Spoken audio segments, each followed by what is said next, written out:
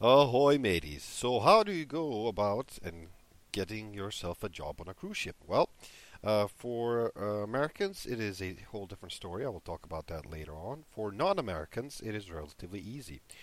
You see an ad in a newspaper. This is how I had my interview. I saw an ad in a newspaper. It just said, "Would you like to work on a cruise ship?" That's it. Just one sentence and a phone number. I called the phone number. I said, "Okay, let's meet up."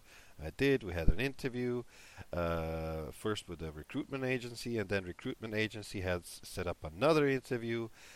Back then, I had to go to another country because my country wasn't so popular with the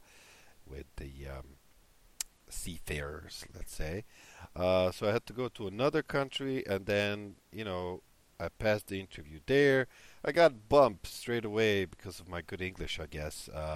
Instead of being a assistant waiter, which is the lowest of the lowest in the hospitality industry, I got bumped to a server, which is it was very nice actually. Very good job I had. A very nice team.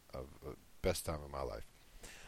So usually for the non-Americans, the people that will get hired are for the jobs of hospitality, housekeeping, and such is something that we expect around these parts.